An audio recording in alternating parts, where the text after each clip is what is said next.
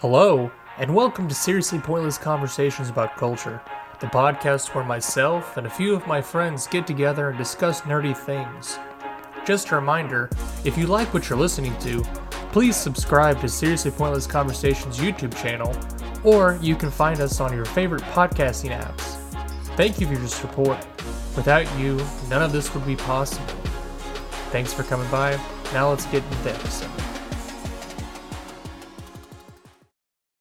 Hi, and welcome to Seriously Pointless Conversations About Culture, your Seriously Pointless podcast about all your nerdy and geek things across time and the realm of dreamings, James. I am your host, David, and I am again joined by my wonderful and ethereal host, James. Co-host, James. I like to think I have an ephemeral quality. You have a bit of ephemeral quality, James. I'll tell you this, though, for sure. You were definitely in my dreams at night. Oh, good. I know, definitely. I've been in your wife's dreams because she said the other night, well, she told me the other day she had a dream about us together in her dream, us running away together. Yes, that is her nightmare, is that I will leave her and run away with you, because apparently in Kelly's mind, that is the only potential partner for cheating that would make sense. I guess I am flattered. I don't know what that says about me and my wife. It's a complicated relationship, James, like most ones. Like most, yes.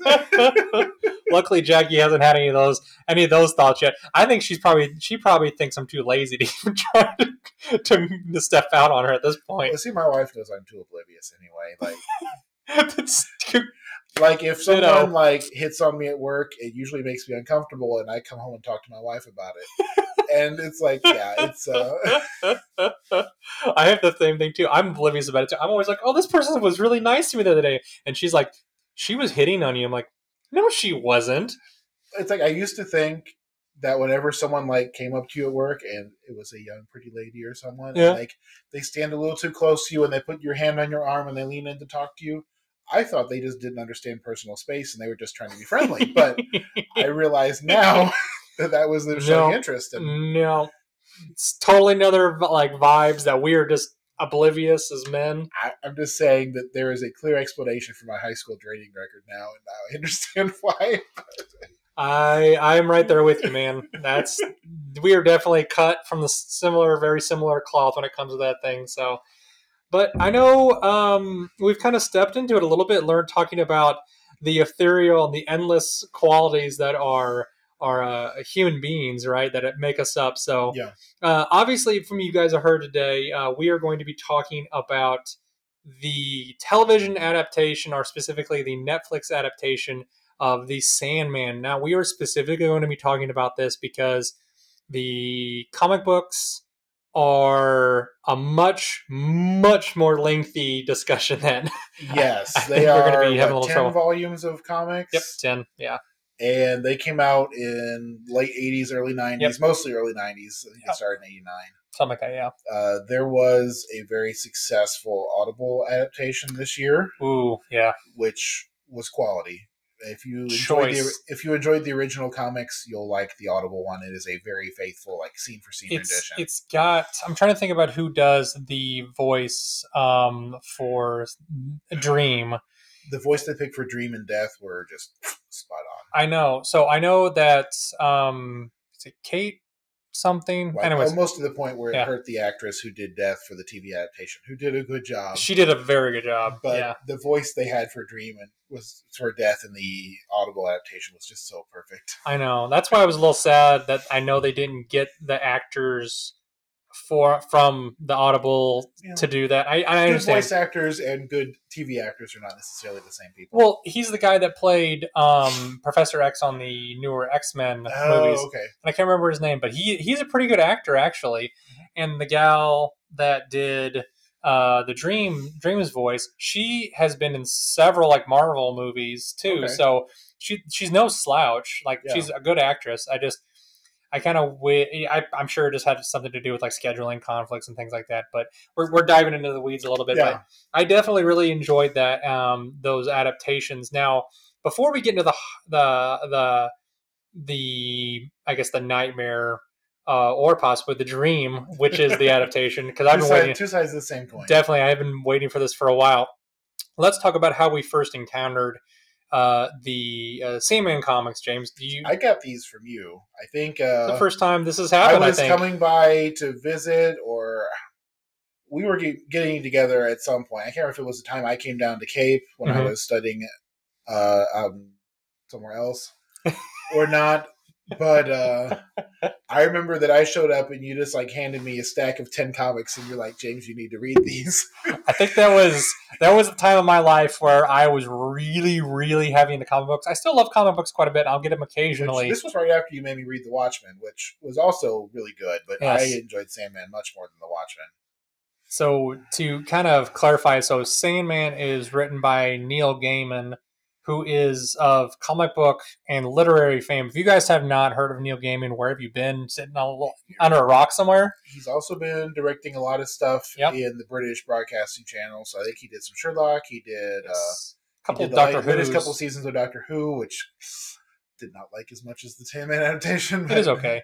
I think he's starting to kind of. He's very much an artist at heart, and I think he's got a very good creative eye, Yeah, 100%. definitely. So, he But he's a originally, legend for yeah, sure. 100%. So he actually started, I believe, doing some work for DC, and this is where he kind of slipped in and started working on these Sandman comics because this is one of these ideas that he had a long time ago, and made it on their Vertigo imprint, which isn't around anymore, Yeah, unfortunately. So it was a serialized one. It yep. was short, like 10, 20 page comics that were being released. Didn't they originally They get bound in with Vertigo, you said, yeah. It was done out monthly, but I had actually picked these up on a whim. Honestly, I didn't know anything about it. I remember I was going through Barnes and Nobles one day and I found them. That's actually where I got mine from.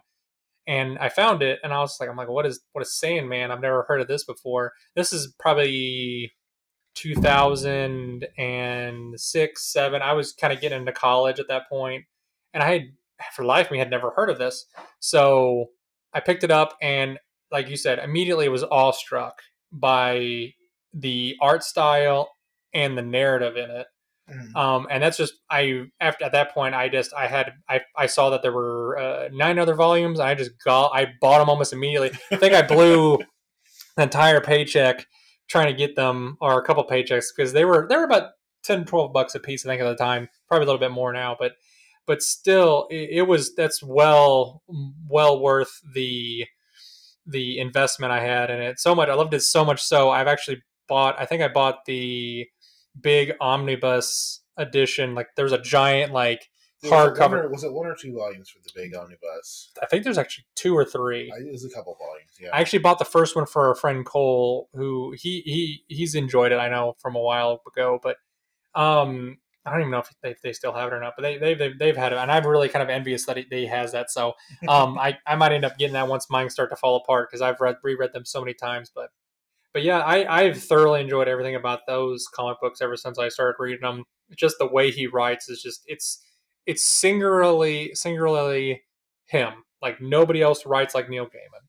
yeah. And you feel it in his comic books, you feel it in his novels, you feel it in the way he like directs movies and TV shows and things like that. So he does a good job capturing the human element of a lot of stories, and it really very shows much. in the Sandman, where a lot of the work is contrasting between the very human experiences of the human characters in the series Yep. and the very inhuman experiences of the inhuman characters. Yeah. Which we'll kind of chat more about, but We the will. Endless are kind of the premier thing, but the story itself is told kind of as a series of vignettes where Dream is the character kind of tying it all together Yeah. because it's the Sandman's the title of the book. But for a large section of the stories, he's not even necessarily the main character. No. Yeah, that's what they kind of like about it is that he's kind of almost like a secondary character, or even sometimes even tertiary. You know, some days he's not even there, right? A couple of the stories, he's just the Deus Ex Machina at the end who just Yep. pops in and finishes the story. Yeah.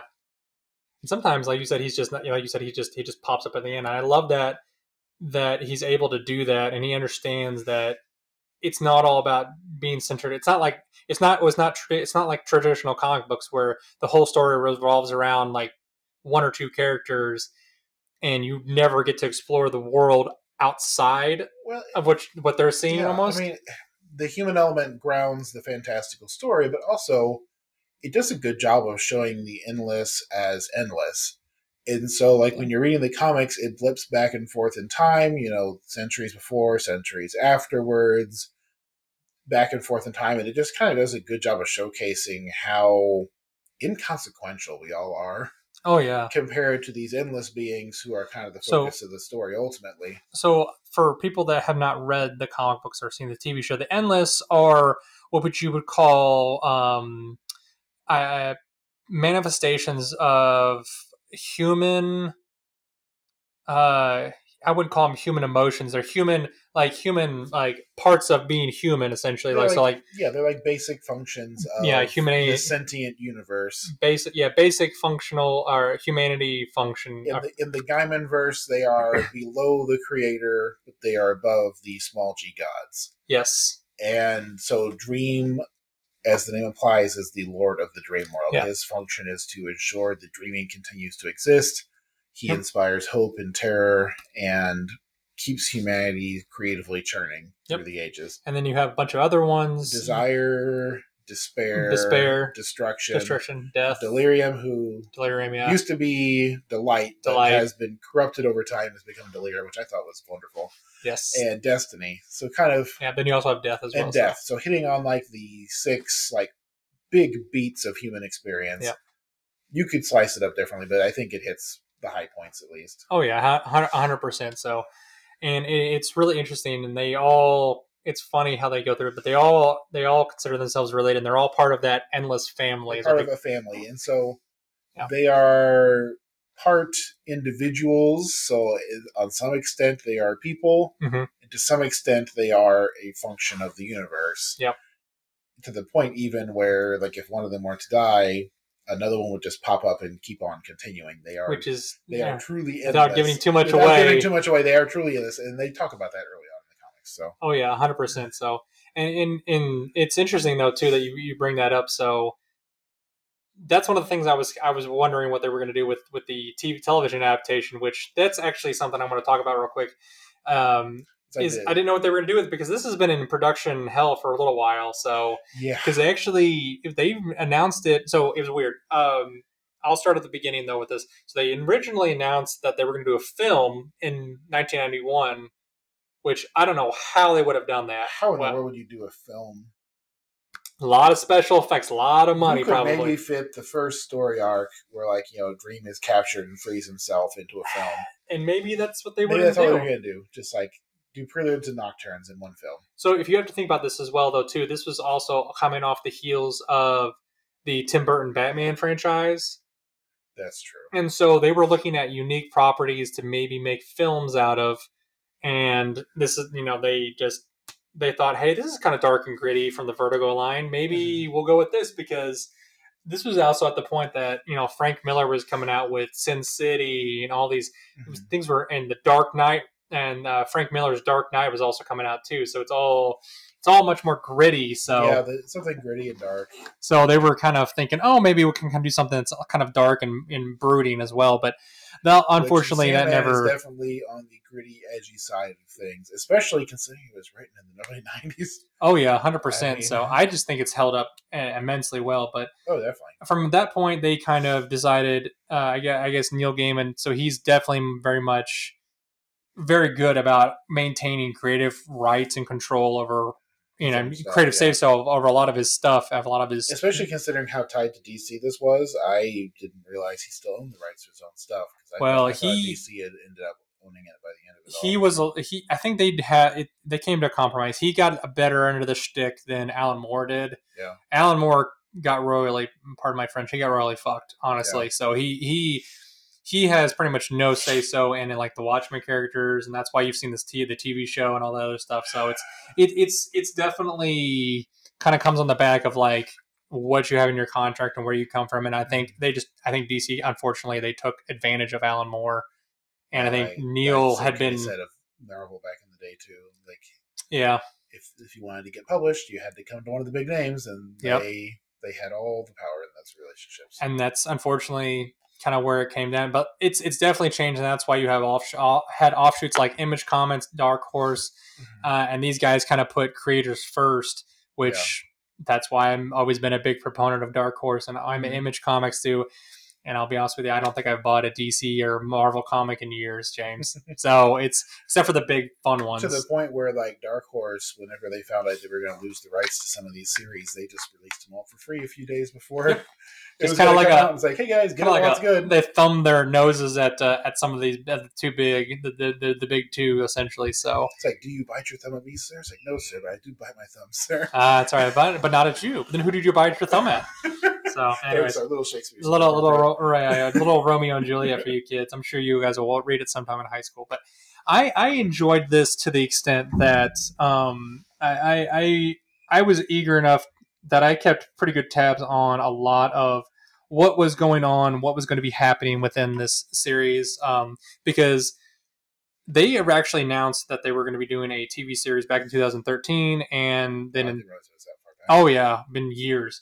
And then they also even announced one and announced it in 2016. I think actually it was Joseph Gordon. I'm glad they didn't do it too soon because I feel like this is a series that really needed CG to do it justice. Well, The type of budget that goes into series now. I think the problem they were having with it was they couldn't get anybody. They could get some actors, some decent actors to get signed on. Like they had Joseph Gordon-Levitt signed on, and he's the kid from Third Rock from the Sun, Yeah. and the last Batman movie. He is probably good. People hypothesize he was supposed to play Robin, but anyways, he it kind of got stuck in that like nobody really wanted to hook on and produce it essentially. Yeah. Eventually, I guess they got a buyer out of Netflix because Netflix is just looking for money to blow, and supposedly 15 million an episode for this. So yep. And I was like, "You got to be kidding me!" It shows. I mean, it shows in the quality of actors, the sets, and everything. The sheer amount of CG they've put. Oh my god, yeah. But wow, 15 million episodes. Yeah, it was ridiculous. So I will be interested to see, like I said, if they continue, if they're going to do a second season or not, considering the praise that it's gotten. But eventually, they were able to announce. They announced, I think it was back in 2020, that they were going to release. They had started into production, and that Neil Gaiman was kind of heading the project a lot more, and he wasn't going to be directing it, but he was going to be heavily involved, which I was, thank God.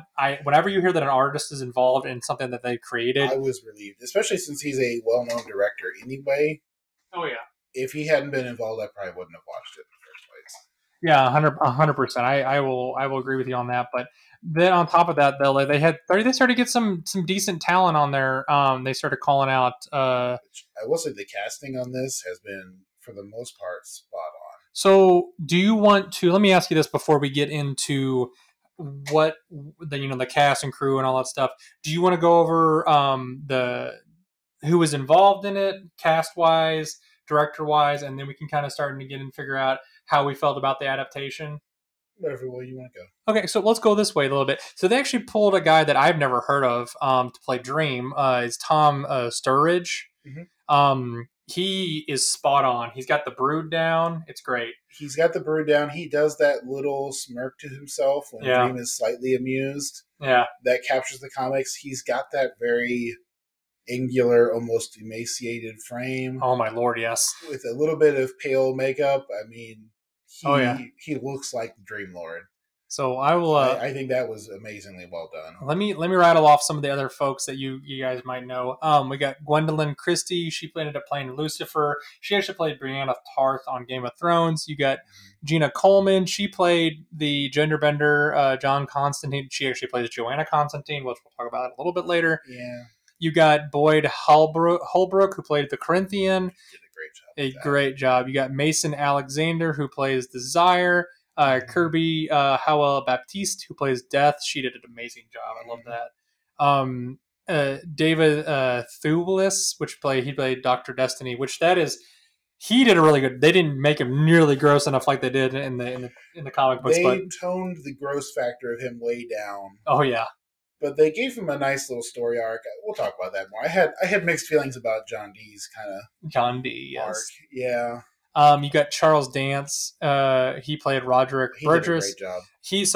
he just is amazing in anything he The plays little in. scene where like he reaches down to get Death Ruby and then he stops and tells his son to do it instead. It's like, oh, 100%. you magnificent bastard! You're a piece of shit, and you're an awful father. That I love was it. great right there. 100%. You got Yazine Jamal who plays Leda Hall, Patton Oswalt, who is fabulously known as playing MODOK in that little animated series they did. It's pretty stop motion animated series they did. He plays Matthew the Raven. I love him. He had a great voice for that.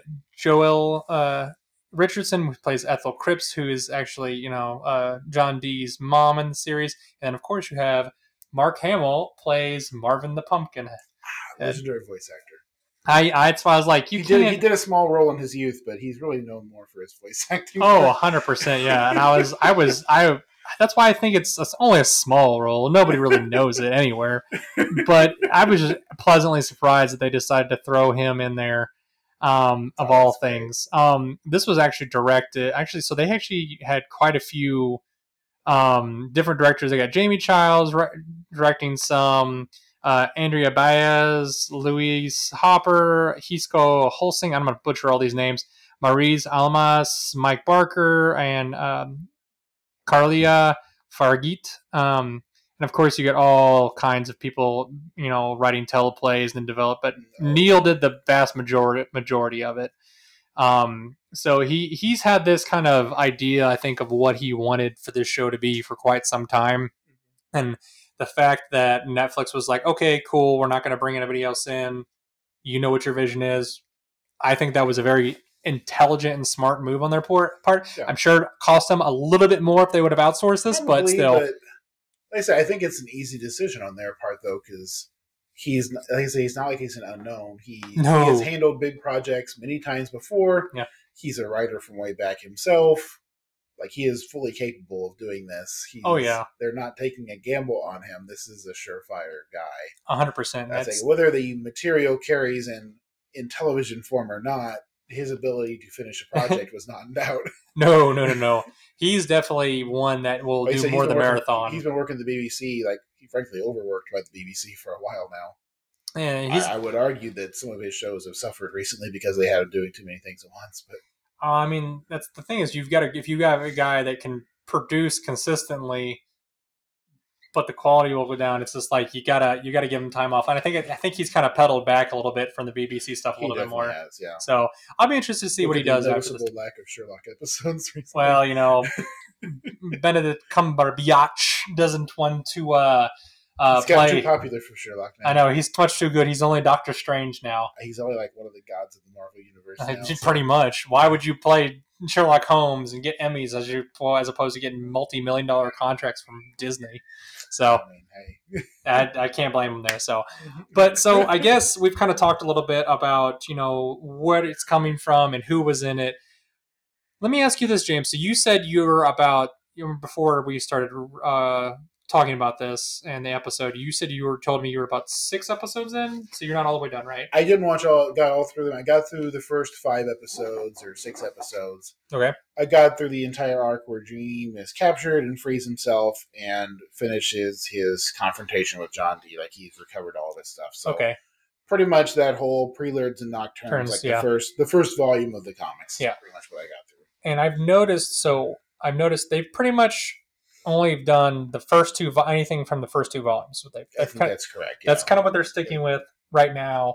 And I think that's good on their part because that leaves room for them to explore new things in the newer seasons, which at this point, there are hints that it's going to be renewed. I would be amazed if they didn't renew it. Its reception's been very good. So 100%, yeah. Unless it just turned out to be too expensive, I don't see why they wouldn't No, renew it. 100%. So let's do this. So what did you, because I don't want to give away a lot of the storyline and whatnot, I want to talk about what we enjoyed in the TV show and what we didn't enjoy about it, because I'm going to highly recommend you guys go out there and watch this, or at the very minimum, go out and, if you want to even really treat yourself, go out buy the graphic novels of these and really treat yourself. Yeah. So what did you like most about what you've seen so far in the series? Uh, the work they've done on the scenery Mm-hmm. is downright amazing. Whether it's like Roderick Burgess's mansion, or sorry, Burgess's mansion, It's okay. the Dream World, the Castle of Dreams, it's all been gorgeous. It's been beautifully laid out. It's been very thoughtfully presented. They've done a good job of showing and not telling some of these things because that's something which, and I'm going to say the opposite in a few minutes, but this is something which they often struggle with when you do comic adaptations is comics by its nature lends itself to wordy exposition because you've got all this room on the panel What are you talking about, James? and the characters are frozen in a moment, and so they use a lot of language to explain what's happening because there's a limited amount of image they can do. And so often when you translate this into TV, either you lose that detail or it gets a massive info dump. And they did a good job of showing a lot of that, which I was really happy with. The casting in general, with a couple exceptions, was just spot on. It was amazing. I don't agree with you on a lot of those points. I know for a fact that um, the wordy exposition stuff can definitely occur quite a bit in comic books. But I think that can be in general for a lot of It's just the difference. It's just the printed media. You see the same thing when you printed go. media for like You see the manga same and thing things when like you go that. from manga to anime. Yeah. Like either detail is lost, or there's massive wordy info dumps where the character stares at the screen and talks for 5 minutes straight. Yes, and I think that could be anything, any media, honestly. At that point, I mean, you even see even in films sometimes.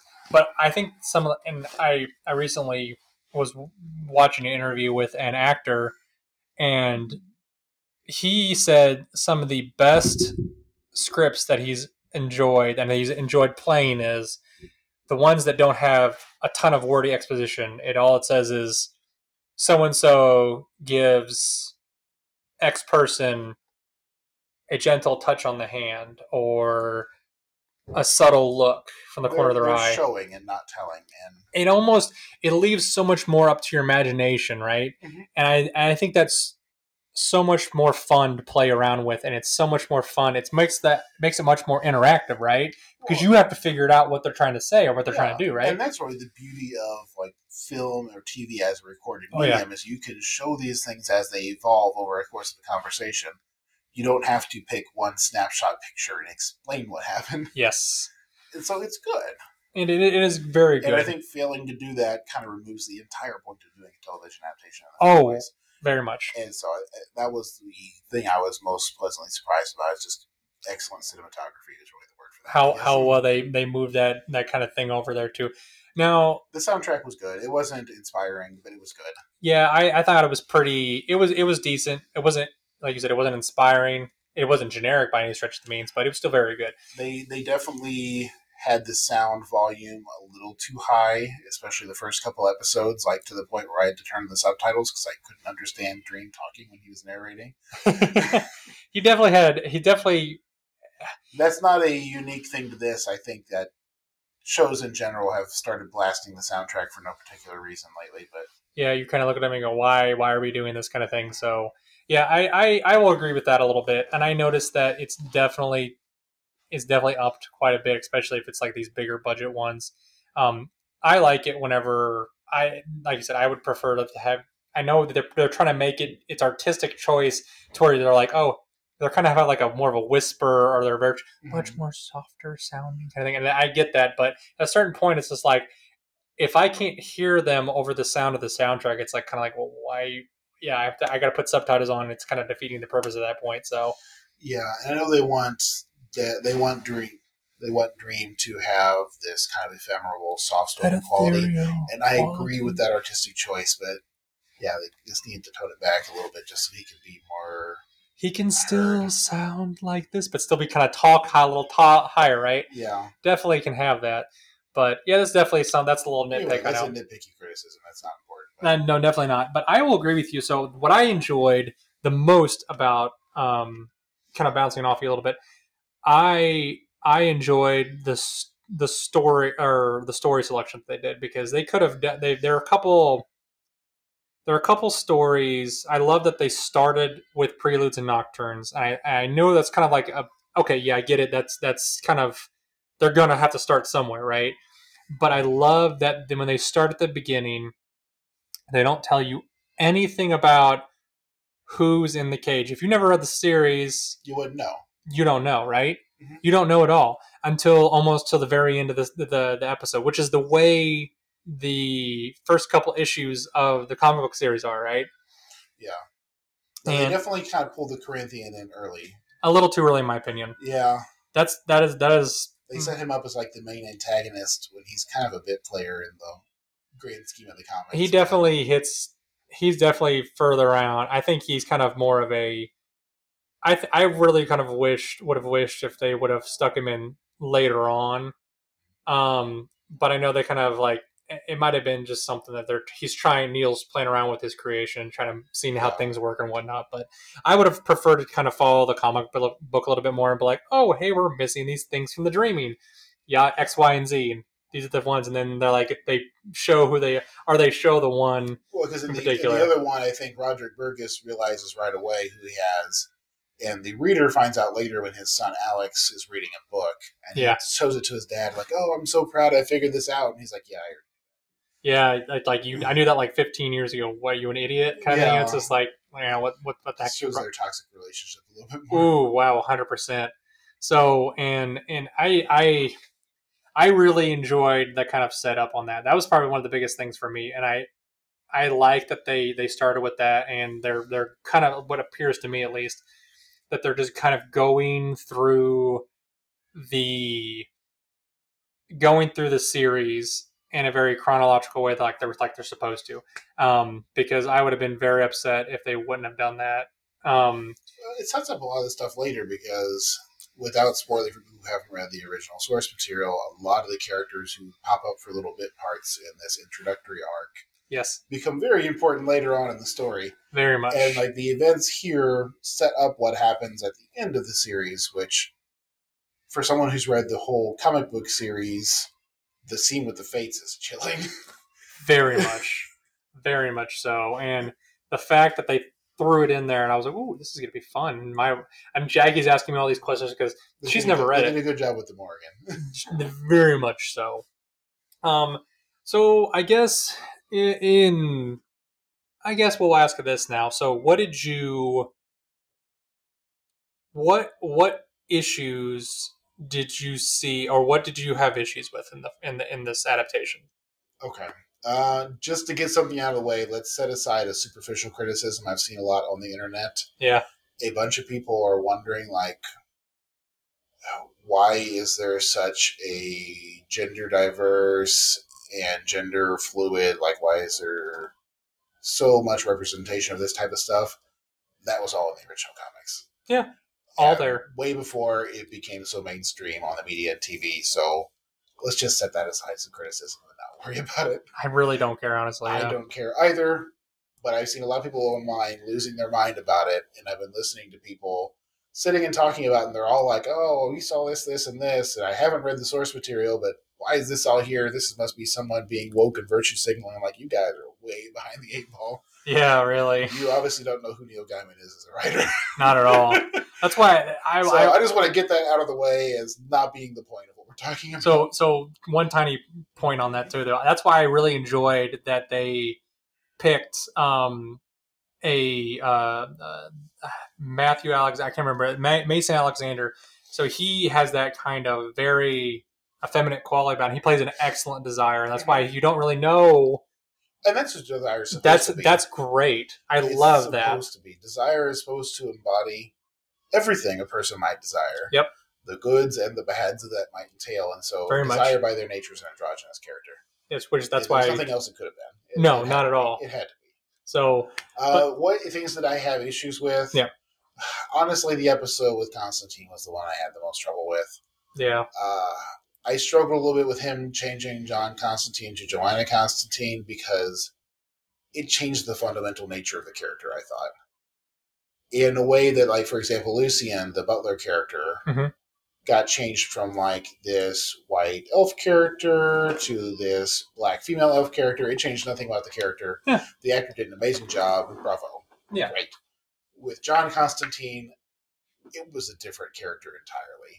Oh, yeah. Like, John Constantine, they didn't necessarily portray this as much in the Constantine movie with Neo from The Matrix in it, But Yeah. but he's supposed to be this hard-smoking, gruff, hard-living guy, and instead they made him like this female lesbian who's like talking about their feet, and like they tried to kind of carry some of the same notes, but it just comes across in a very different way. Mm-hmm. And then they throw in this scene where they're at this, I guess it's supposed to be an Anglican church, but then they refer to the Roman rite of exorcism, which is Catholic. And then, like, the supposed Anglican priestess is flirting with Constantine. Was like, well, so if you want to do the female priest thing, you should do it all the way and not have this flirty relationship. And Yeah. to me, it just like really soiled the entire notion that this was supposed to be like a serious like church scene. Rang a little hollow, didn't it? It rang really hollow, and it was just frankly really insulting. Well, and unfortunately, like I said, that's some of that is just me. But yeah. later on in the episode too, where they had the scene where they're finding Constantine's girlfriend, who has become addicted to the sand. They toned the horror of that scene way down. Like in the original comic, like he walked in the house. Transformed like human flesh of like their parents were like in the hallway, and Dream had to protect them from it. Yep.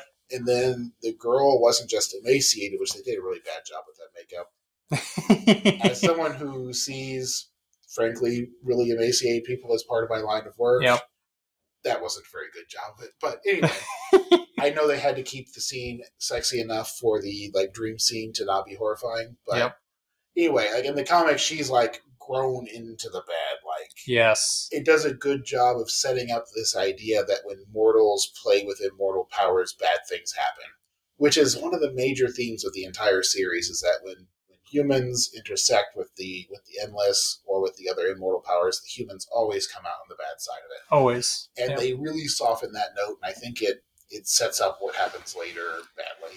And I think so. I will, and you'll see that even later on once you get to the serial convention. Yeah.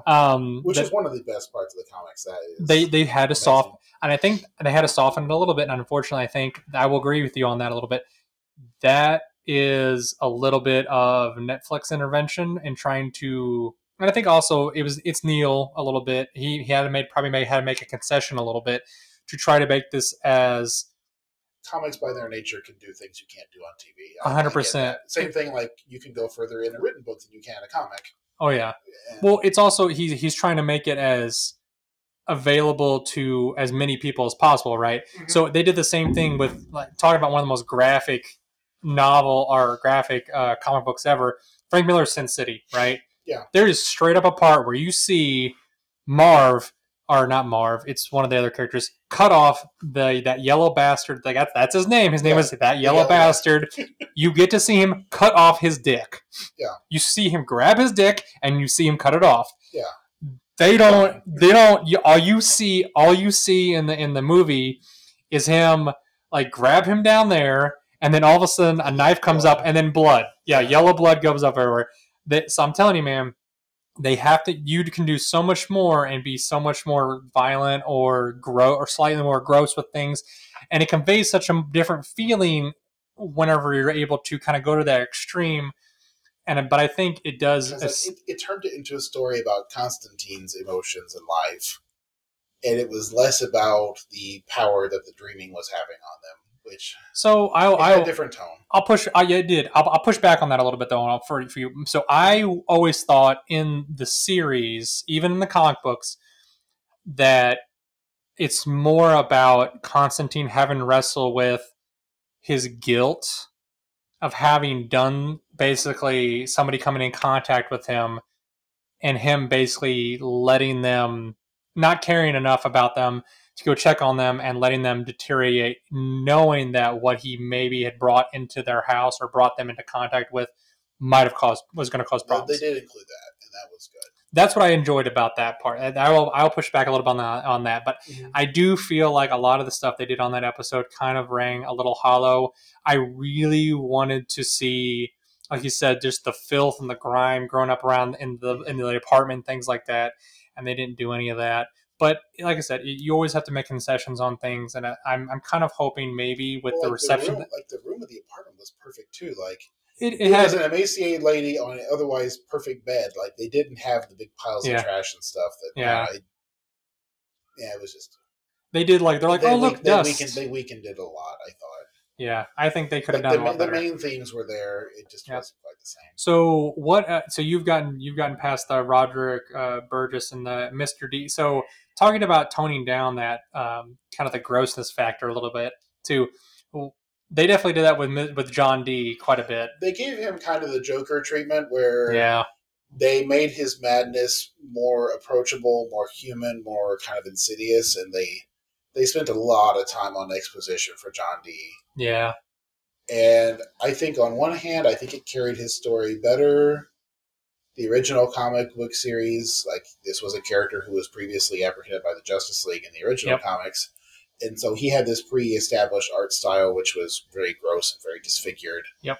And this pre-established madness pattern. And so I think they did a better job of making him more approachable and more human. And better job showing how the madness has affected him.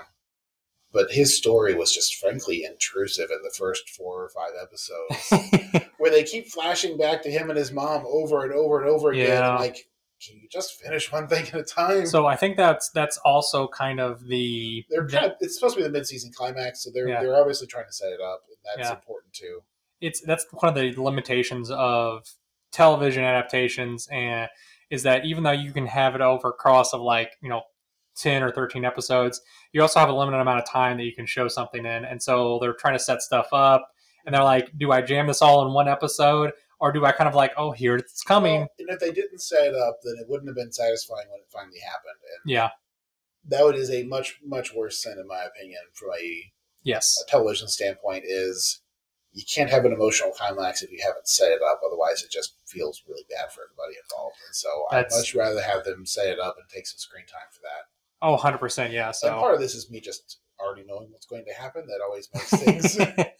it always makes it come on, get to the good parts part of things. I will agree with that. So I'll tell you this. I think my dad watched the first episode, and my dad, mm-hmm. He said he will not probably watch it because it's just not him. That's fair enough. And I was just it's not him. It's definitely not for him, but he's enjoying the hell out of the Lord of the Rings series, which I have other viewpoints on that. So I have not watched that one yet. I've heard enough bad things about it. I'm probably just going to let it go. But it's free right now on Amazon. I'm going to watch it, and I'll see how it turns out. Let me know what you think. If you like it, I'll watch it. But it's okay for right now. So anyways, so it definitely kind of there were definitely some ringing hollow moments, but like I said, I think overall they definitely have gotten the tone down, especially with the Gaiman on board. And I feel like if they don't make the next series, and you'll tell me how you feel afterwards, mm-hmm.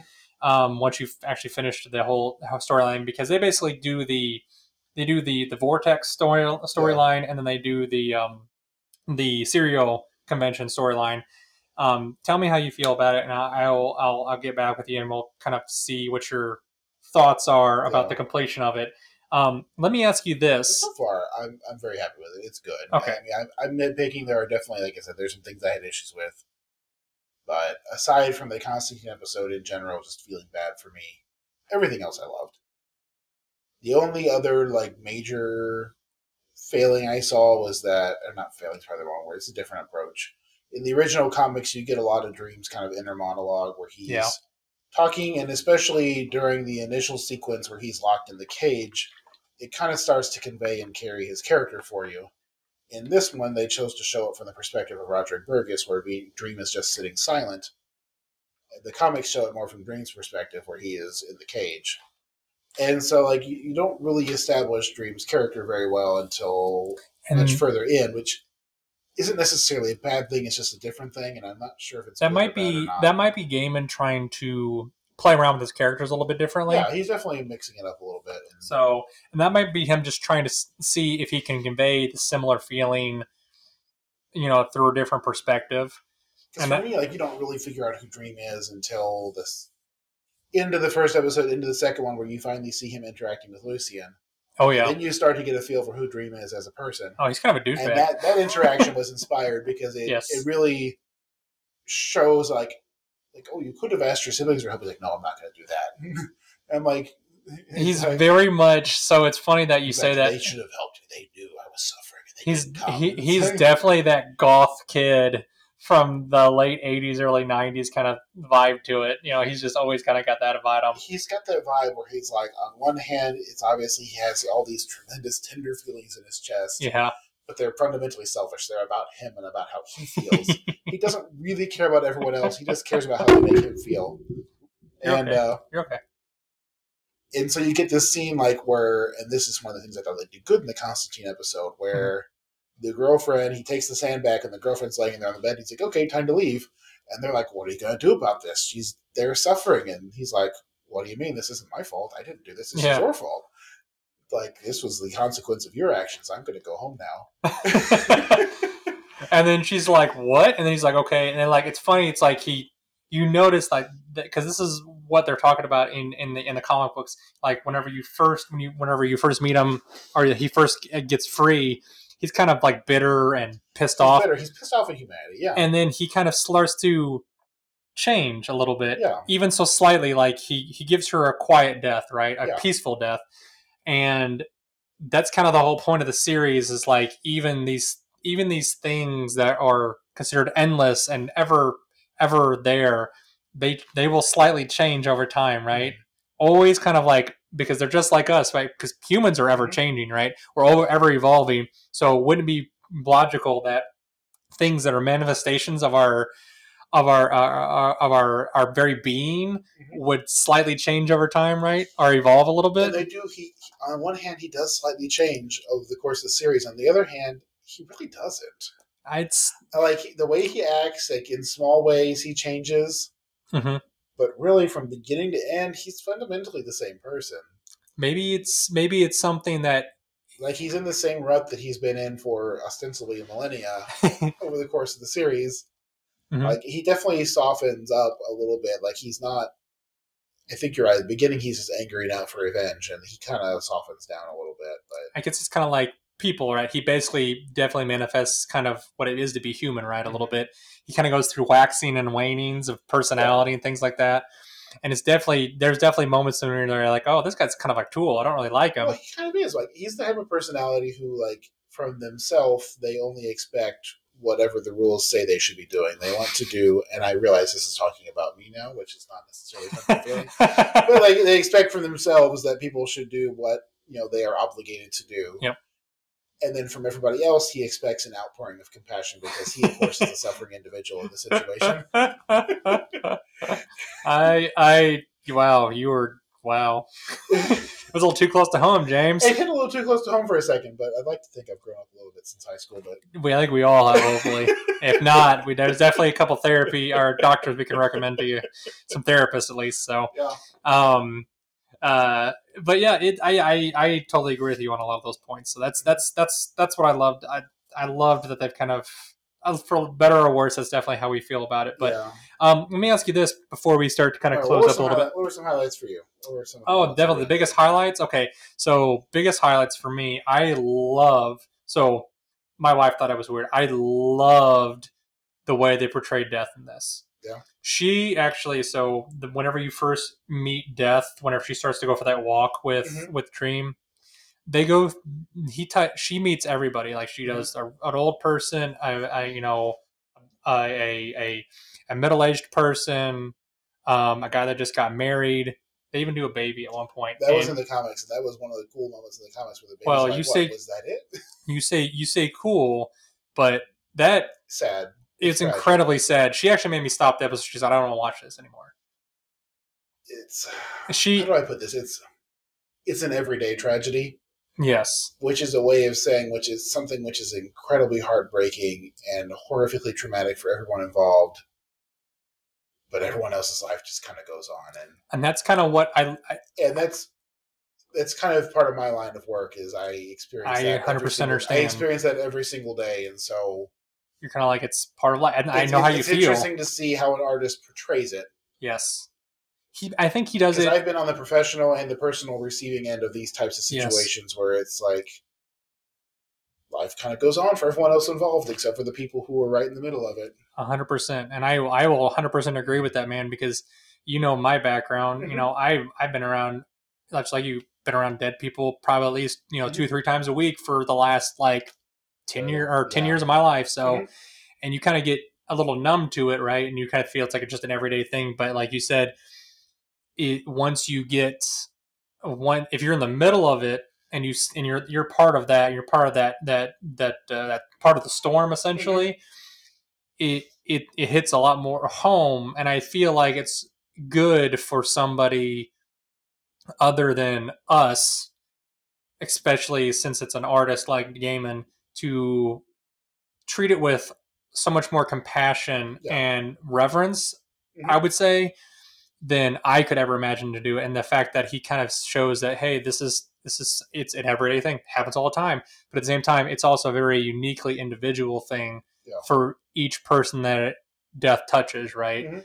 And every time it's sad, but also at the same time, it's kind of a wondrous thing, right? Because the cool thing I wanted Jackie to know was like the part where she's talking to the Jewish man.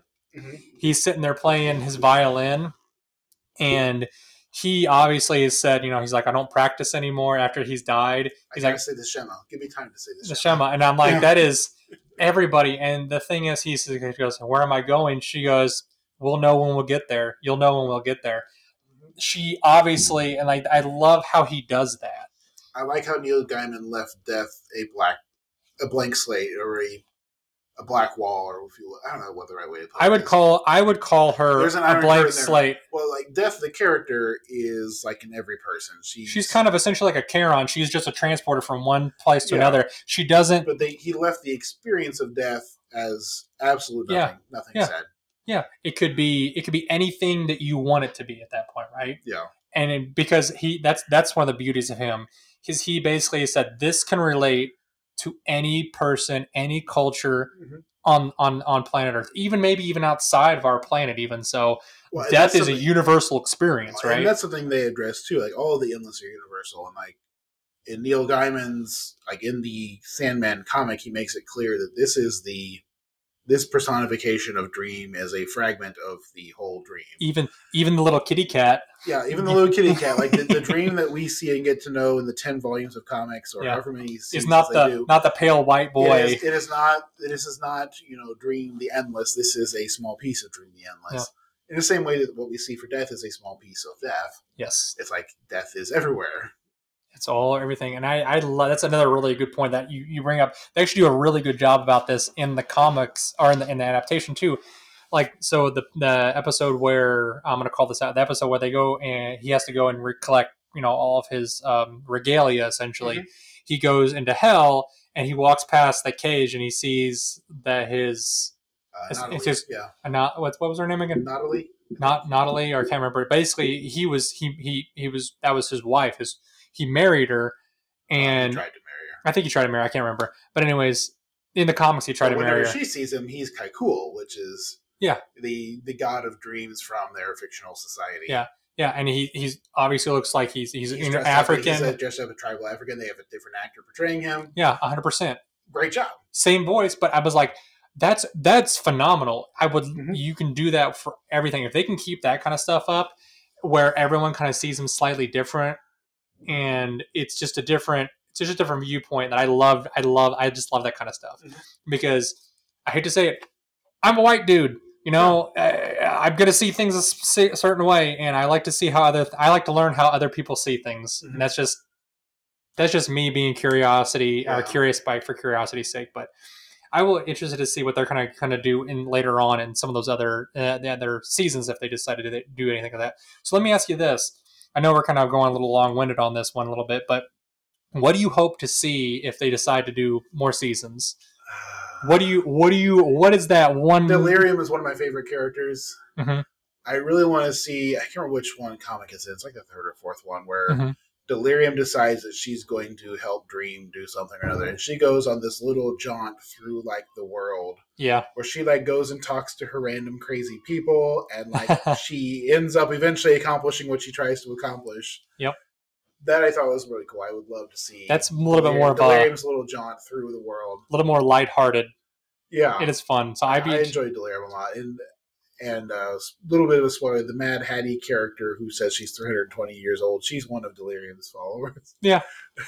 100%. Yeah. And is probably 320 years old, honestly. Probably is, yeah. It's funny. So I know they did do one of my favorite storylines with Hobb already. yeah, I haven't gotten to that episode yet, but I heard it's that good. Hobb made in, and It's good. Hobb is great. He's one of the best characters, and he's one of the ones that kind of sticks around for the whole series. Yeah. So why do you want to live? Why don't you want to die? because life is so great right now. Yeah, and everyone else is doing it. I don't want to do everything everyone else is doing. I just love that. Love him to death. That's one of the things I loved about the Hobb character in general. Is just he's not beaten down. He loves life because it's life. Well, and at first, and this is one of the things, and then he does that trough. He does, and even like in the comics, like even when he's like on hard times, he doesn't want to die. No. He's like, I might be an alcoholic who lost everything, but I'm still alive. I've still got me. Yeah, and I think that's like a much needed kind of ray of positivity, like in an otherwise dark series. Oh yeah, 100%. Neil Gaiman's works, and The Sandman especially, is full of very broken, poorly adjusted human beings. Like the vast majority of people and characters on the screen are fucked up in some way. Well, I mean, that's and to Neil's credit, he doesn't portray them as good. He portrays them as messed up. You know, like they are broken humans, and that's okay. Yeah, and that's what he's trying to show. Like it's okay to be messed up because we're all messed up in some way. It's not like some shows where you find some really messed up individuals who are kind of whitewashed over and portrayed as good because who knows why they felt the need to do that. But he's not afraid to show bad as bad and good as good. Yes, and he's also one thing I really like about his work. And he's very good at kind of finding that. I like that. I like kind of when he said bad is good is good, but he's also good at kind of mingling the two and kind of making you think, oh, well, and that's the thing. How do I take this person? How do I character? One person can do bad things and good things. Yeah. It's like we're human beings, James. Yeah, it's like I don't think this was in the original. I don't think this made it into this adaptation, but in the comics, like in the 6th or 7th volume, one of the characters in this is major spoilers if you haven't read it. Without saying who she is, she like moves into this apartment, and this apartment is full of these really, really broken people with their horrible relationships and their horrible things they do to each other, but they all come together to help this new person. Yep. And so you kind of get the same thing where you have these broken people who make bad life choices and do objectively bad things, but they are helping and they're being human and reaching out, and that's one interesting element of the work. You will see. So they kind of touch on that a little bit with the Vortex storyline. They kind of melded two. So they pulled that into the Vortex. That's supposed to be a consequence of the Vortex later on. You'll see. Well. It's okay. I think they did a pretty decent job at it. Okay. I think they could have done a little bit better, but that's besides the point. So I know that he's trying to like condense some things here and there. And that's going to be part of a TV adaptation, is some of the sprawling comic stuff was going to get condensed. I was just pleased that they covered most of the intro stuff. Well, yeah. They did make some weird choices in the first episode. What are you talking about? With the timeline, like Roderick Burgess, for example, they didn't show him coming back every 10 or 15 years to talk to Dream again. They just kind of showed him once, or they showed him once at the end, which I guess kind of encompassed that same idea. Yeah. But I think they wanted to focus more on Alex as a character. I could see that. He was probably one of the more changed characters. Mm-hmm. They kind of kept the same broken relationship with his dad, but in the original one, he kind of just became his dad. Yes. And he does the same work. He does the same thing to everybody else. He takes And I think that was a misstep. And he does the same thing with Dream. In this one, they try to portray him as being more of, I care and I'm reaching out, but then I'm injured by my father's things that he's doing. Like shooting the Raven was a change. Then they just kind of show him like 80 years old at the end of his life making the same demand. They didn't really show that in between where he was acting like his dad, and it was all implied, but it wasn't shown as smoothly. And I know that they didn't want to have the same scene 10 times in 10 minutes. Yeah. That just would not have been satisfying TV. No, definitely not. And so it just felt a little different. Well, you know what, James? The main points were all there. The main emotions were all there. It was good. It was a good adaptation. You need to go talk to Neil Gaiman and be like, I will produce this for you. I could not do better. I know I could not do better. Kudos, because I won't do it. I couldn't do it either. So in my idea, my thoughts, I would love to see, kind of going off that, I would love to see the I want to see the Shakespeare episode. Yes, the Midsummer Night's Dream one. That one was one of the I best. will really want to see that one. The other one I want to see is this is kind of a weird pull, but I like it's the cuckoo storyline. So that has to do with I remember that one. That one's a good one. that one is with it's actually on one of the people that are in talking about those broken people inside that apartment Mm-hmm. It's one of the stories that seems random at first, but it kind of all ties together into yes that. It all comes back to those people in that apartment and yes and why they're all there. and I want to see that a little bit more, and I kind of hope that maybe they'll put that in, but the way the last couple episodes went, I think they have I to don't though, right? Because not necessarily.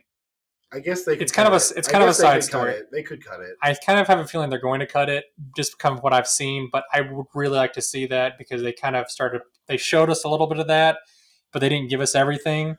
Well, so how about this? What's something you would like them to cut that you don't want to see make it to the TV adaptation? I can start if you need. Yeah, go and start. Let me give you a minute. The whole scene in the Dreams and Mists one where they have the British boarding school and like the former students are coming back to life. Oh, okay. You might have stolen mine. It's just so unnecessary and it's so clunky. And frankly, that's the reason why I've stalled on listening to the second volume of the audiobook. Yeah, it's a little. It just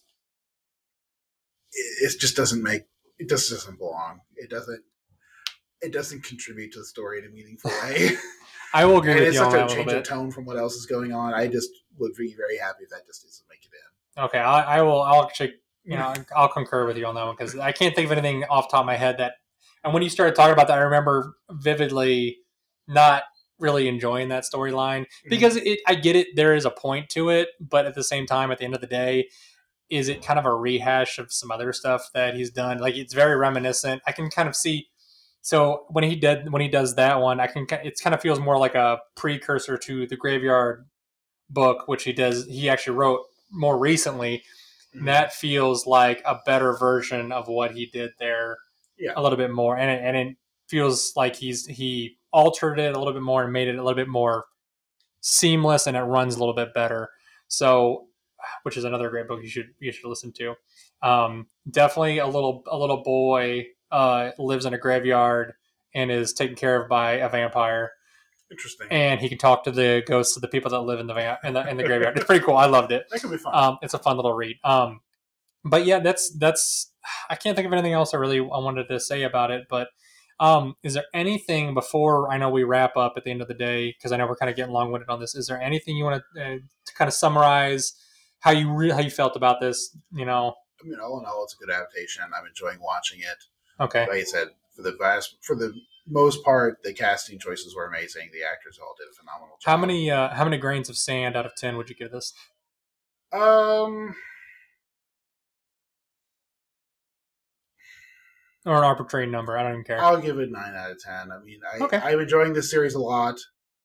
There are some choices that I just think are weird and don't make a ton of sense. Okay. I guess we'll have to see where they go. Maybe it will make sense and we get to the end of it all. You're more generous than I am. Generous, I guess. Maybe an 8 or 7.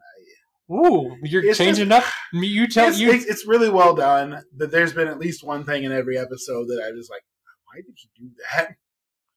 Just changing, man. He's a lot more different than when he was 20 years old writing the story. So I guess that's true. He's in his 50s now, so he's definitely. It's been 30 years since the comic was written. So he's probably had some viewpoints change and some ideas change and whatnot. So I would probably give this either a 7.5 or an 8. Probably, I'll make it a 7.75. How about that?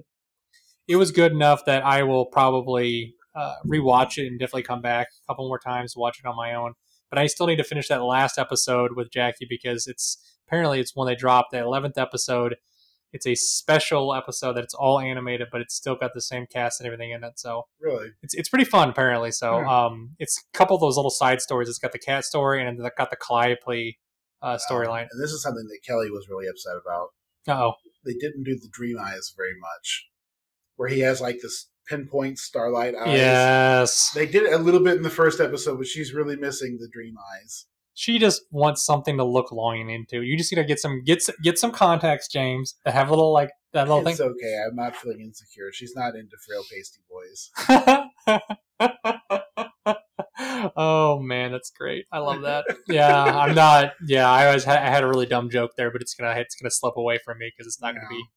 But anyways, guys, I think it's gonna about wrap us up tonight. I know we talked extensively about the Sandman adaptation. If there's anything you want us to talk about in the future about this, let us know. We're probably gonna hit the comic book at some point in our lifetime. Yeah.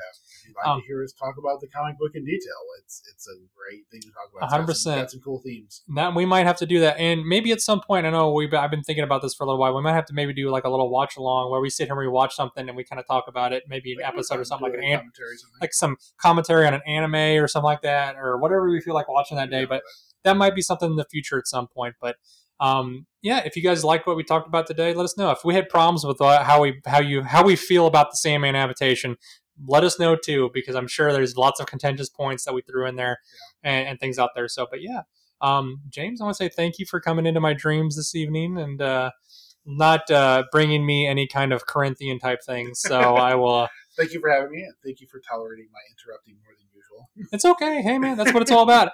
Good friends sometimes interrupt each other on these things when you really want to get your point across. But again, James, thanks for coming in here. I will be coming back probably next month with the news and whatnot with James. Hopefully, and we'll see you guys next time.